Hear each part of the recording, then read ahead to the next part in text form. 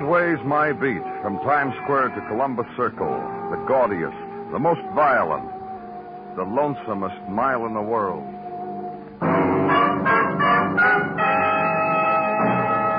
Broadway's My Beat, with Larry Thor as Detective Danny Clover.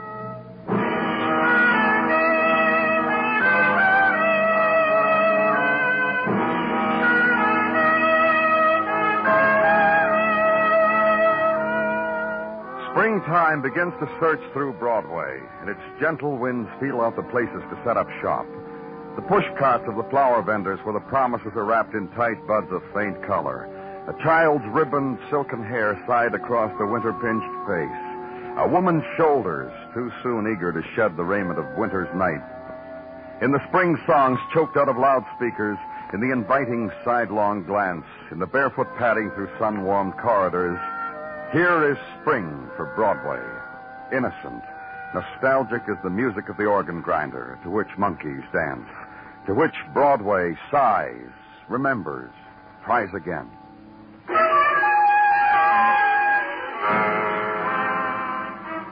And at the edge of the March evening, against the shimmering of dusk, the anger of a man, the near hysteria, the economy-sized fury at innocence maligned. It's an outrage. A shame, a filthy shame. The way you police have nothing better to do than drag off a man off the street and push him and beat him and people standing around and snickering. No one beat you, Mr. Gray. Oh, it's the same thing. You might as well have. What am I doing here? What am I doing in a messy room with a detective and a girl with a sketch pad? Me, a man with 2 kids. An overworked wife nags at me when I'm late for supper or late for anything. Everything I ever got, I sweat for. You hear me? Take it easy, Mr. Gray. Yeah, miss. I'm in a seed store. See, I'm buying things for my lawn, my rose bushes and seeds, Vigoro and a rake. And I walk out, and a man grabs me. He makes me drop things in the street, and he brings me here. Why? Tell me what crime I've committed. Tell me. You passed a bill in a bank early this afternoon, Mr. Grace, a $1,000 bill. Where'd you get it? I got it. The bank said it was good, didn't they? Then why do you have to stick your nose in? I got it. For a man who sweats for everything he gets, how much sweat for that $1,000, Mr. Grace? A bill the bank recognized from serial numbers as one from a 5-year-old payroll robbery where a pay messenger was murdered. How much sweat for it, Mr. Grace? I don't know what you're talking about. I bought it. I bought it from a man on 45th and Broadway. He said I could have it for $250. I laughed in his face. But you bought it, and so cheap. Well, I laughed in his face at first, but when he said he'd go to the bank with me and prove to me it was good. This man, was he Les Cheney? I don't know who he was. I never saw him before. Maybe I can freshen it for you, Mr. Grace. Cheney was a man we believed responsible for the robbery and murder. We couldn't prove it, though. We never found the money. But he was sent up for possession of narcotics. He's out now. Les Cheney sell you that bill? I don't know. Maybe it was him. I told you I never saw the man before. $1,000 for almost nothing. Wouldn't you have bought it? Let's pretend we're friends. You would have bought it, huh? Miss Holland here's an artist, Mr. Grace. She'll sketch a drawing while you describe the man who sold you the bill. Go ahead, Mr. Grace. Well, I thought she was doing a drawing of me. I thought Describe him. Well, I'll describe him. Well, he had kind of a thin, smirky face, a pinched nose, kind of washed-out eyes. They were blue, I think. They bulged out a little bit. And you getting that, miss? Don't worry about her, Mr. Grace. She'll get it. You just go on. Yeah, well, his hat was kind of slouched down over his forehead. Any distinguishing marks, like a scar or anything? No, there was no scar. I noticed he needed a shave, but then I guess they all do. That type. Kind of a loose mouth, something like a bird dog. Yeah, that's it. The sad eyes and the kind of sniffing around. Yeah, but that's all I remember. Now, what else do you want? Enough to go on, Miss Holland? Good. Call your wife, Mr. Grace. Tell her you'll be real late. We're holding you on suspicion. You do that? You do that after the way I cooperated? Oh, you suck me in, and then you can't. You can't.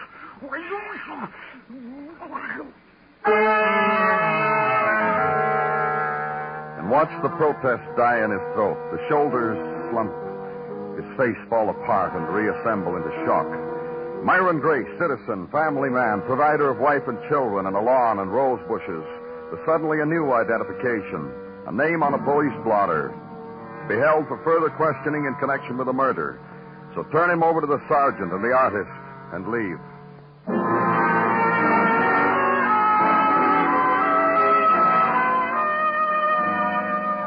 Routine now. Another reading of the records which concerned a 5-year-old crime. Records still on the active file, and the name which dominates them is the name of Les Cheney. More records. Les Cheney had been released a month ago from prison, having served 5 years of a 7-year sentence. Les Cheney, out on parole. So legwork now. Get the completed sketch and find an address and call on Les Cheney.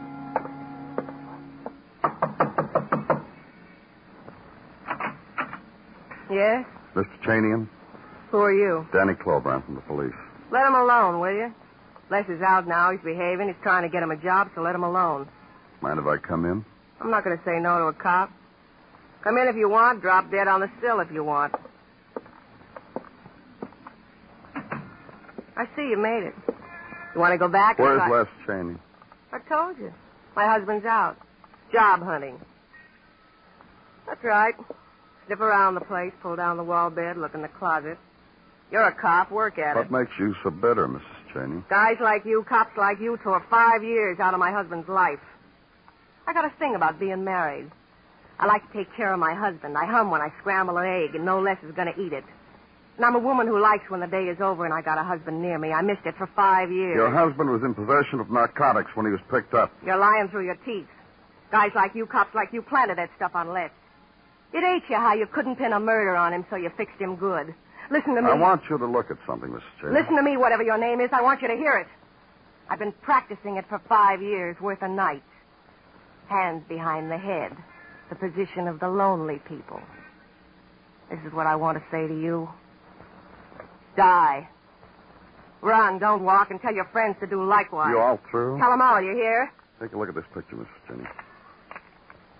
It's a sketch of a man who passed a $1,000 bill. Have you ever seen this man? I never saw him, and to save you a trip back, Les never saw him. Tell Les the police were around, Mrs. Cheney. And they'll be back. The cops on the beat, too, whatever your name is. Don't forget to tell them, too. Get out.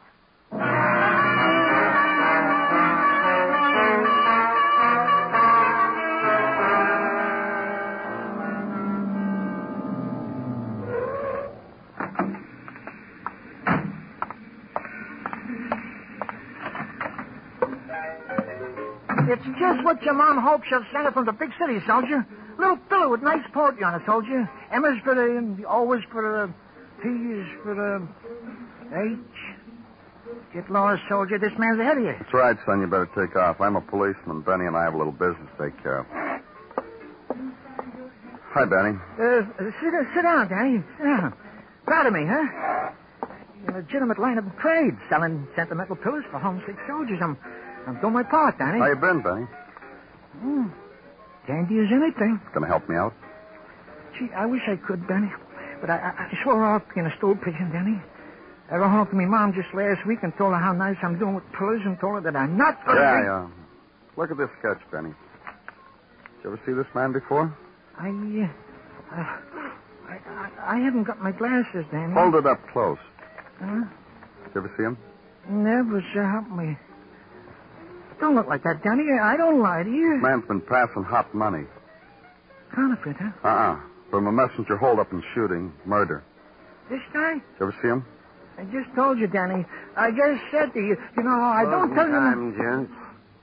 How come closing time? 9 o'clock's never closing time. Tonight it is. I'm sick of no customers. I'm a customer. Yeah? So pay your check and leave. I'm going home. Come on. Don't stall.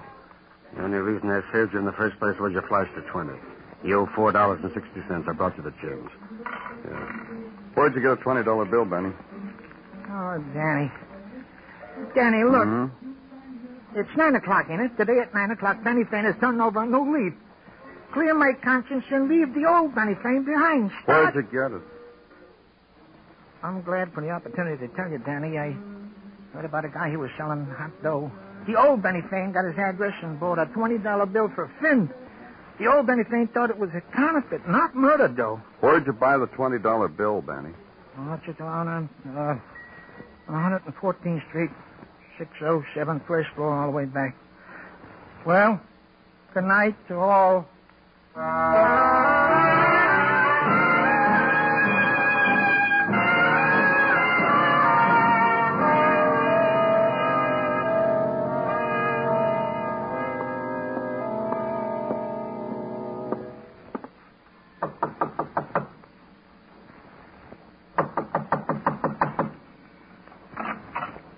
If you're looking for Sylvia, mister, she's not here. And I've searched everywhere.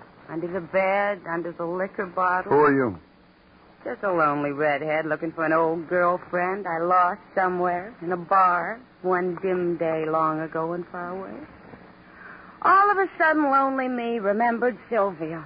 Remembered she told me she lives here. Let's go inside, huh? I tell you, the girl's not here. I guess you can come on in. Sylvia won't mind. Well, you're in. Do something. Say the kind word. I'm from the police. Who are you? Joan Carson. Will make a faithful and obedient servant have references. Say the kind word. No Sylvia lives here, Miss Carson. This room belongs to a man who's selling hot money. You heard about it and came to buy from him. You greedy for easy money, Miss Carson? It's a proverb for the redheads. Money comes easy, goes easy. Who needs to walk the length of a grimy hall for it? Wait in an empty room for it. No one was here. Who let you in? A graceful movement of my soft, dainty hand. I knocked. No answer. I tried the knob. It turned. Sylvia wasn't here. I thought to wait. How long you been waiting? A half minute, a whole minute maybe, before you knocked. Ask the teenage boys on the front stoop. They all noticed my entry. Commented, too, in their kindly fashion. You don't know anything about the man who lives here. Turn around and look, mister. Look. Could that be him, that walking death in the doorway? Could that be him? He fell before I could get to him. Fell in the limp, loose sway of men who were already dead. His hands were wet with the flow of his blood where he'd held the bullet wound. His mouth shaped a word. Then it, too, was gone. The death wound, the silence. This was what was left of a man whose picture I carried, who sold blood money to rose fanciers, to pillow salesmen, who had died for it, been murdered for it.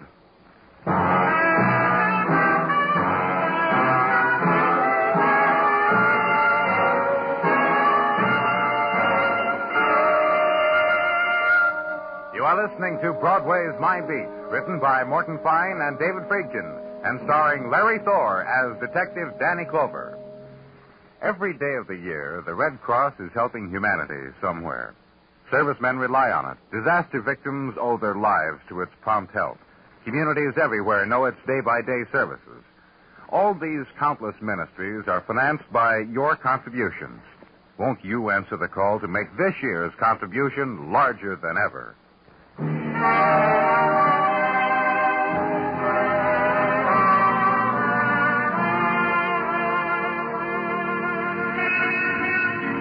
When the trade winds blow in from the Hudson and springtime comes to Broadway, it's a season of rare enchantment. March is on its way out, and a few more X's on the calendar, and it's April. It's the time, kid, for weather talk, for baseball scores from sunny Florida.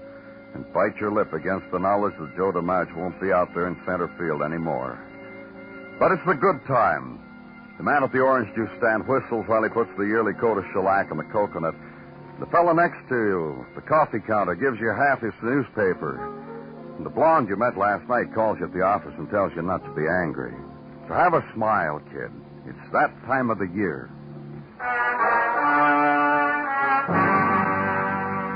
But it wasn't smile time where I was. There's the sodden room to be found at the end of all the sodden corridors in the world. The sand-colored walls enclosing the death of a man. And standing beside him a girl, and beside him another man, Detective Muggavan. Name's John Mooney, Danny. Here's his wallet. Let me have it. I'll take a look around, Muggavan. Right. All right, young lady, you said your name is Joan Carson, and you came here looking for a long-lost friend. Look, mister, this don't make any difference. If a man comes home to die, and I happen to be here where he lives, I came here looking for a friend. What friend? What difference does it make? What friend? What friend? Sylvia. Don't even remember her last name. You know how you forget sometime? You pass by and you say, I think Sylvia used to live here. Why don't I go in and find out how she is? Do you know? Sure, a friend of yours used to live here. No, I'm not sure. Street looks something like this, and the house.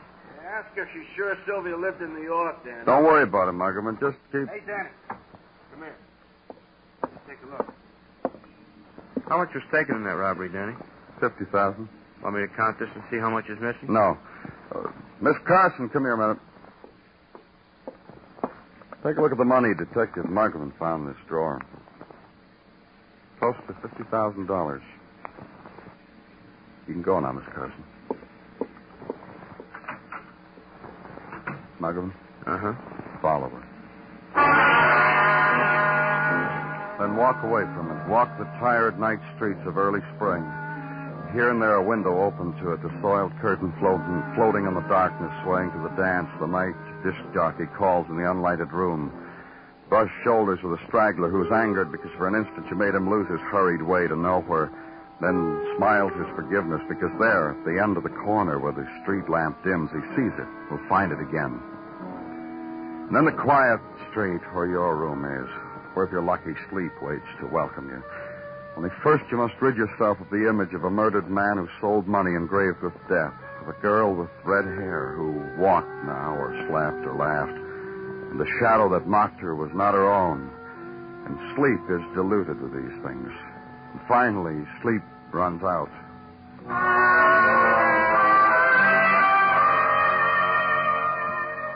And at headquarters the next day, make a phone call to Les Cheney for routine questioning. Be told by his wife that he'd gone out to an interview for a job. Tell her that when he came back to stay home, you might be stopping by later on. Then it's noon. Your lunch hour is short because... Danny Clover speaking. Muggavan, Danny, get down here. The Charles Hotel, West 12th. You got some? Yeah. A dead redhead. A dead Joan Carson. Real dead.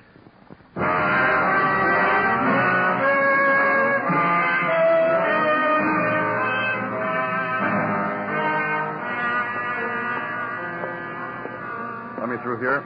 Let me through, please. I'm from the police. Hey, Danny? Medical examiner's taking What care happened, Muggavan? I thought I told you to follow her. I thought I could... Why do you think I'm here, Danny? Tell me what happened. I followed the girl home. That's where she went when she left that flea bag last night. She went to her apartment. Straight to her apartment? If she hadn't gone straight to her apartment, this wouldn't be the story I'm telling you, would it? Go on. Straight to her apartment. At 2 a.m, I got Florio to relieve me. I went home. Straight home. At 9 this morning, just as the girl was leaving her apartment, I relieved Florio. She went out to breakfast shop, made no phone calls, and came back here about an hour ago for lunch. When she came down here to the ladies' lounge, I waited outside the door. About 10 minutes later, there was a scream. The attendant found the girl at a dressing table with a knife in her back. That's it. People coming in and going out, you know. Okay.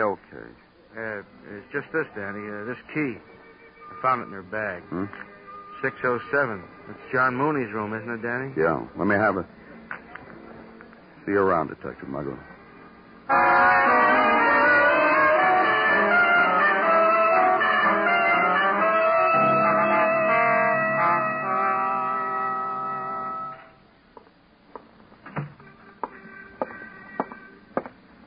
I hope I have chosen the correct moment, Danny. What? What are you talking about, Gino? The moment of please disturb or the moment of please do not disturb. I took a flyer and chose the former. I hope I have not overstepped the bounds of a 12-year-old sergeancy. This is your bitter day, Gino? The lot of a sergeant, Danny, all propaganda to the contrary notwithstanding, the lot of said sergeant, after 12 years of faithful and obedient service, is not a merry one. 12 years is a long way to go to the delicatessen for sandwiches for the boys. 12 years is sticking the nose in the dusty files and... You'll get your promotion, Gino. Ha! Promotion. Ha, ha. This same stale crumb I off-tossed to the patient strained to the breaking point, Mrs. Tartaglia. It is her comment I just quoted. Ha!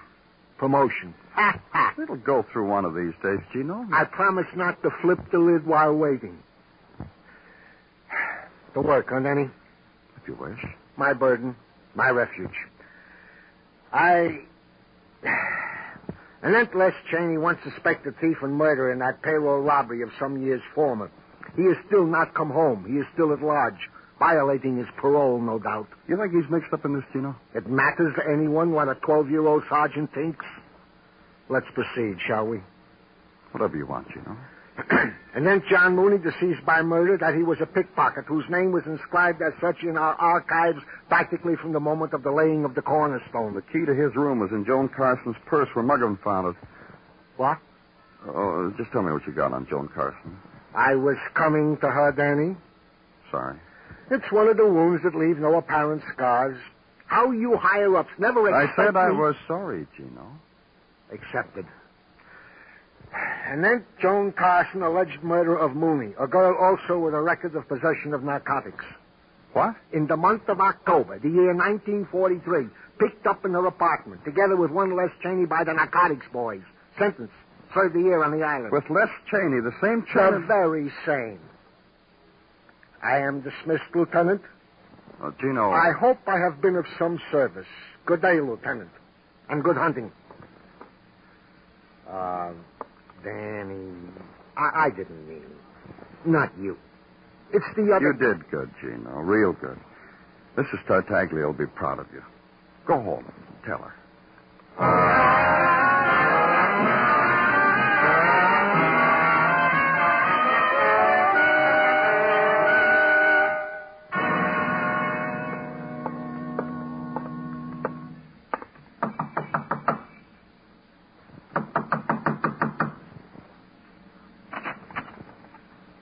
Oh, you're Danny Clover, aren't you? That's right. Les Cheney? Uh-huh. I've been waiting for you almost all day. Come on. Thanks. Here he is, Ruthie. I told Les to wait for you, so get it over with quick. Ruth doesn't mean it. Les, your parole papers say you have to be polite to cops. Show me where it says about the hat and the hands and the bowing. Ruthie. I waited 5 years for a man to come back. Look what came back. What's the matter with you, Les? You know who he is? One of the brave boys who planted an envelope of narcotics on you. Ruthie, they didn't do that. I told you they didn't do it. I violated a law and I was caught. You had to memorize that speech, Les? You always had a poor memory. What made it stick? Brass knuckles? Don't mind her, Mr. Clover. What can I do for you? Did you read the papers? Did you see how we finally found that money that was stolen in that holdup you were involved in 5 years ago? I can't go along with you on that, Mr. Clover. I was never involved in a holdup. My error. The one we picked you up for. The one you couldn't make stick. Sure, I admit it. My car was used as a getaway car, but it had been stolen from me. And you couldn't prove otherwise, so you planted the narcotics on him. Why are you talking to him, Les? Because I have to, Ruthie. Don't I, Mr. Clover? That's right. Let's get back to that money, Les. I don't understand why we have to get back to anything. Humor me, huh? Guess I have to do that, too, don't I? We found it in a man's room. The man's name was John Mooney, and he had a record as being a pickpocket. Well, Ruthie and I were discussing that a little while ago. Les read it to me out of the paper, and I clucked. I was wondering how he got that money, Les. I wouldn't know. I'll tell you how I figure he got the money. He was a pickpocket, so he picked somebody's pocket. All that dough? He had a good day. Not really. He got killed for it. So he didn't have a good day. Go argue with a cop. We know who killed John Mooney. I said we... All right. Who? Girl named Joan Carson. She killed him someplace near his hotel, took his key, went to his room to look for the money. I found her there. Clover, Ruthie's missed me for 5 years, and I only been out a month. It's like we were married all over again. Let me spend my evenings with Ruthie. This'll only take a little while. The thing that bothered us less was who Joan Carson was and how she knew where to find the money. You know who she was? You tell me, Mrs. Cheney. You tell him, Les. Tell him. Sure. I once knew her, Mr. Clover. Long time ago. I knew a lot of addicts a long time ago. It still bothers us, Les, how she knew where the money was. We couldn't find it for 5 years. How do I know what she knew? You're in jail for 5 years. We never saw a dollar of that $50,000 that was stolen. You get out, it starts circulating. You still want to pin it on him, huh? Let me tell both of you how it all ties together. You did commit that robbery and murder, Les. Somewhere the money was hidden. You get out, get the money, take it someplace to get rid of it at a discount. A wise boy like you gets his pocket picked. Then the money starts showing. I don't think you're going to prove it this time either, Clover. That's what held me up so long, Les. A bright boy like you gets his pocket picked. I couldn't believe it, but I had to come back to it. Like I said, you still need proof. Maybe you're right. We've still got another problem. Problem, how are we going to get your wife to admit she killed Joan Carson? How are we going to do that, Les? You're kidding? Get him out of here, Les. Wait a minute. Clover, how do you figure Ruthie killed Joan? How'd you figure it, Les? You figure? Ruth. You need help, Les? Yeah. Yeah, help me. Your wife kept that $50,000 for you while you were in jail, didn't she? Hid it someplace. Take it from there. See what happens. You crazy, Les? Shut up. Come on, Clover, take it from there. You got out, you gave your wife that money, then you lost it. What did you tell your wife when you lost it? I told her I lost it. Lost it. Lost it to that redhead. You killed her, didn't you? Didn't you? Listen to me, Les. Nah, you listen to me. That's what I told you. That money was stolen. The pickpocket recognized me and called me and tried to sell it back to me. I didn't have any money to buy it. And you sent that redhead for it. Why didn't you send me? Because I'm not beautiful anymore after waiting for you? Because I don't dip my head in henna? Because I don't own a slip that's not frayed? Look what she did to you. She crossed you, killed, and was going to keep that money for herself. No, she wasn't. She was going to come back to me. Oh, no. Oh, no, Les, not her. Not Miss Joan Carson. I took care of that. Killed her? Killed her, Les. Followed her and killed her. For you. For the past 5 years. For the years you were going to make up to me. For the years I lie there with my hands behind my head. Just to me, Les. To no one else. Mr. Clover. Yes? Take us away together.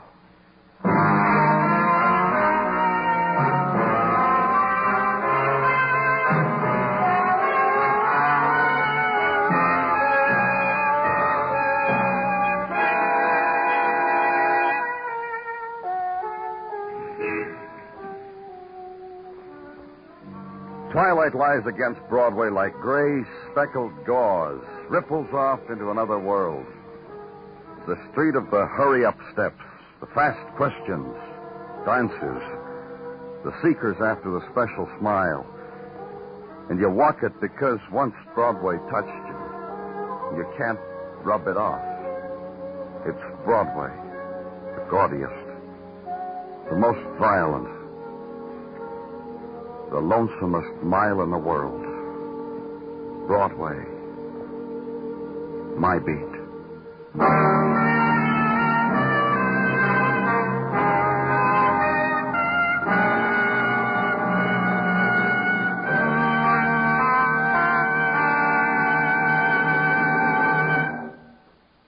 Broadway's My Beat stars Larry Thor as Detective Danny Clover, with Charles Calvert as Tartaglia and Jack Crucian as Muggavan. The program was produced and directed by Elliott Lewis. Musical score was composed by Alexander Courage and conducted by Marlon Skiles. In tonight's story, Charlotte Lawrence was heard as Ruth and Anthony Barrett as Les. Featured in the cast were Georgia Ellis, Howard McNear, and Leo Cleary.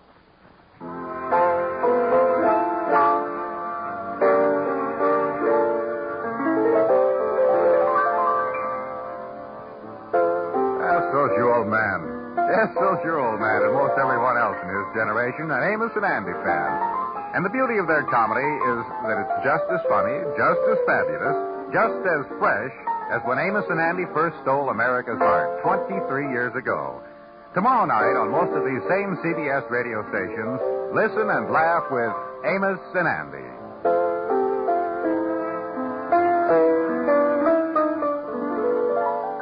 Bill Anders speaking. And remember, Robert Hughes Waxworks brings you the top records and recording artists on the CBS Radio Network.